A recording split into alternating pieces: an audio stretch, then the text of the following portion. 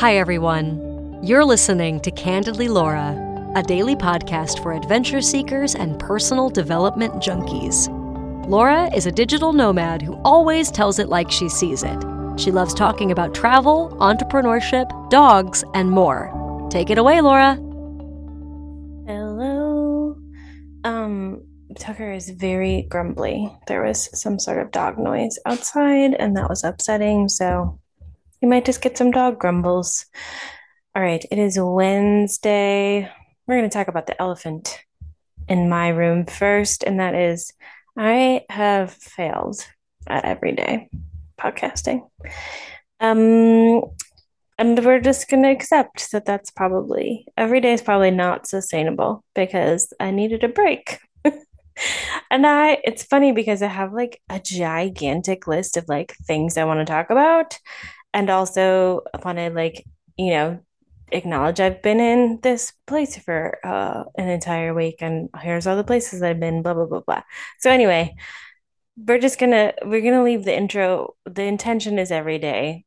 Please subscribe if you actually care when a new episode comes out. Otherwise, I'll just keep putting it on my Instagram stories and you can bop around and come say hi whenever you want. So today is is prompted by a question that I was asked early on in my beauty counter career from my dear friend Kate, who looked me square in the eye after I told her a bunch of information about the regulations and the sort of state of the state with body care and cosmetics and toxins. She looked at me and she said, "Is my deodorant going to give me cancer?" And the answer is no. But we're going to go into a little bit of nuance uh, about what it means to be more aware and continue to try to reduce your toxic load. And I feel like that sort of term feels a little, at least for me, it feels a little overdone. It may not for you because you are probably connected into different sort of spheres than I am. I'm like super into the living a cleaner life, reducing your toxins, reduce your toxic load. So, we're going to talk a little bit about that and a little bit why I think reducing toxins and just the like very baby steps of beginning to consider that you might have more chemicals in your life than you want to. Okay. So this is very much a like beginner 101 toxic load episode. If you already feel like you're intermediate or advanced, please skip, come back another day. All right. So here is a specific definition, and this is from an article on Global News. Also, when you Google things when you're in Canada, you get all these Canada sources first. Who knew? Okay. So, what is a toxic load? Your toxic load refers to the accumulation of toxins and chemicals in our bodies that we ingest from a variety of sources, including the environment, the food we eat, the water we drink, and the personal care and household products we use, right?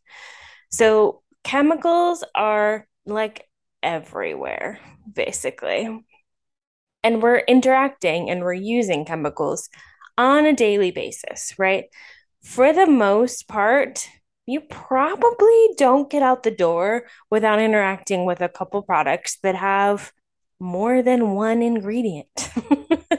So in 2015, there's a nonprofit group called the Environmental Working Group, which I'm sure I'll have a podcast about that another day.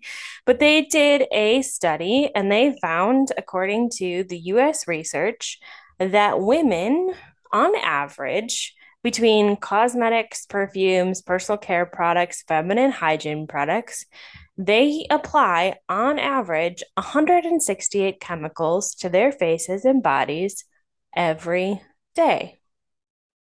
And that's generally like before you're even out the door, right?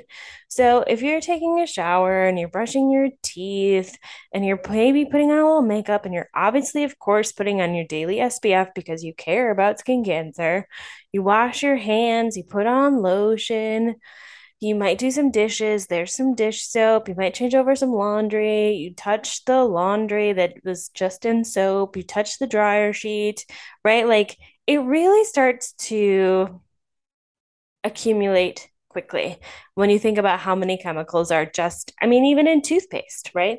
So if you do nothing else and you just brush your teeth, you're still coming in contact with a bunch of chemicals. So here's the problem. Here's why I want to talk about chemicals is because the United States and Canada, to be honest, do not have great protocols, procedures, anything to regulate the chemicals that we put in our bodies. Okay. So the last major law, and we're working on this, there's actually one that's going to be voted on, or maybe it was just voted on. I'll get back to you in the show notes about that.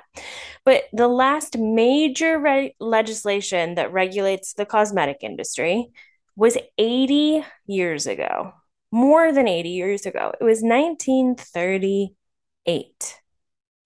Is this article? When was this written? 2018. Yeah, okay. 1938, my friends. Just take a guess. I won't be able to hear you, but please say it out loud. Take a guess of how many new chemicals have been introduced into the universe, or the US specifically, since World War II. Roughly 80,000.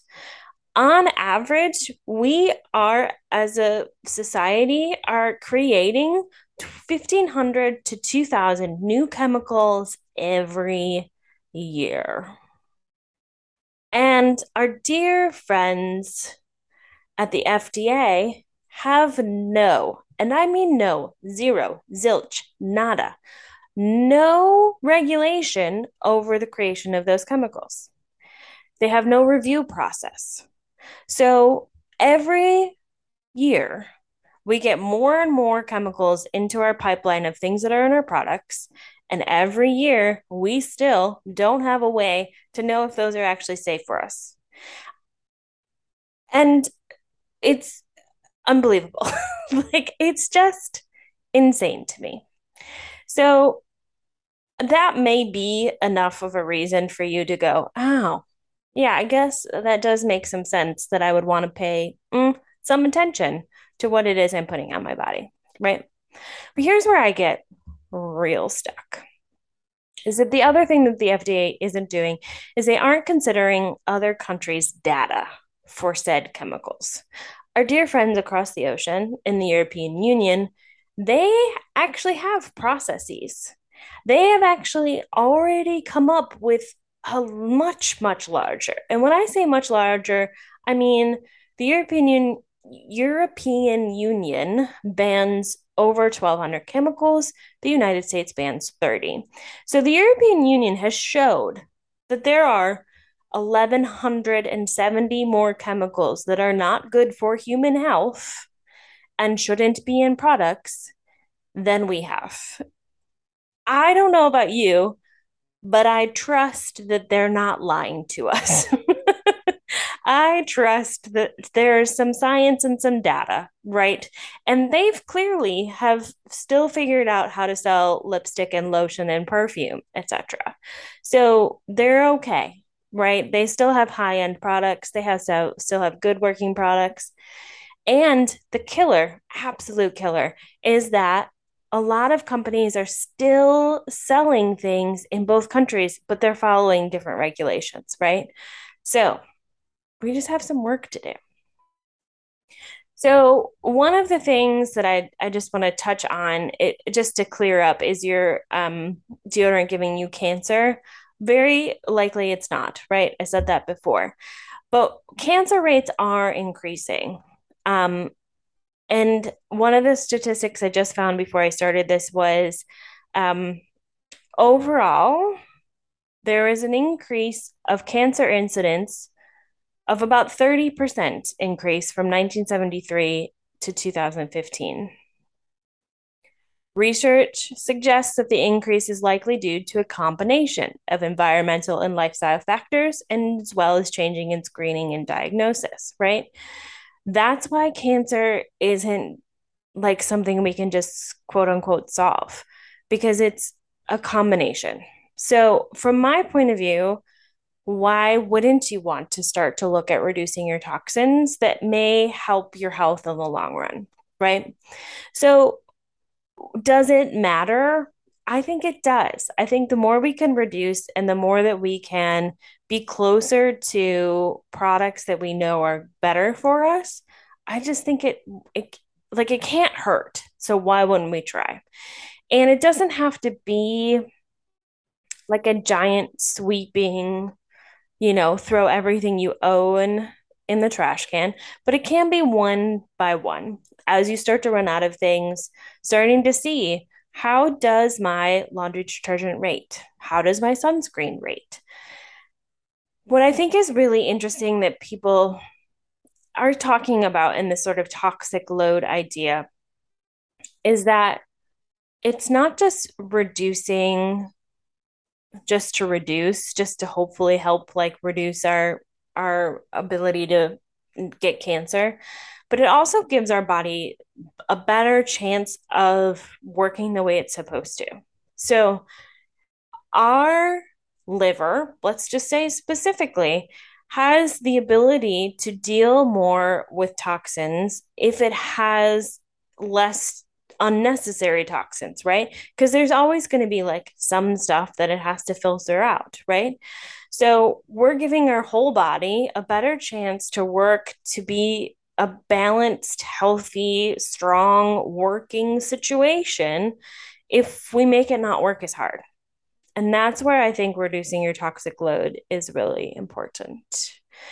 So consider that one by one, you should know how your products are rated.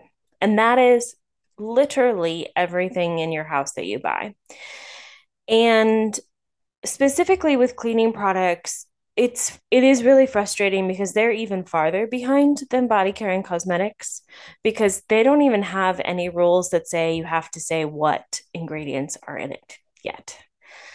So, one by one, as you start running out of things, and the first thing that I like to tell people to look at when they're starting to clean up their personal care and body care products is fragrance.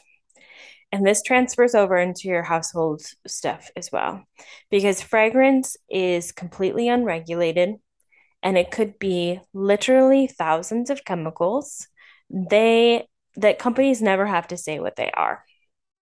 There is a fragrance loophole, literally what it's called, is that it's a proprietary thing for companies in the US to not have to say what makes up our fragrance because that's our sort of, signature, literal signature scent. So, starting to move away from products that have fragrance. I'm so sorry. It is so many of the laundry and body care products, lotions specifically. Because when you start going towards reducing that, that's like the it's everywhere. It takes a long time. Do not stress yourself out about it, but just like start to look at how many things you touch every day that has fragrance. All right, those are some opening thoughts about reducing your toxic load. I hope you found this informational. Bye.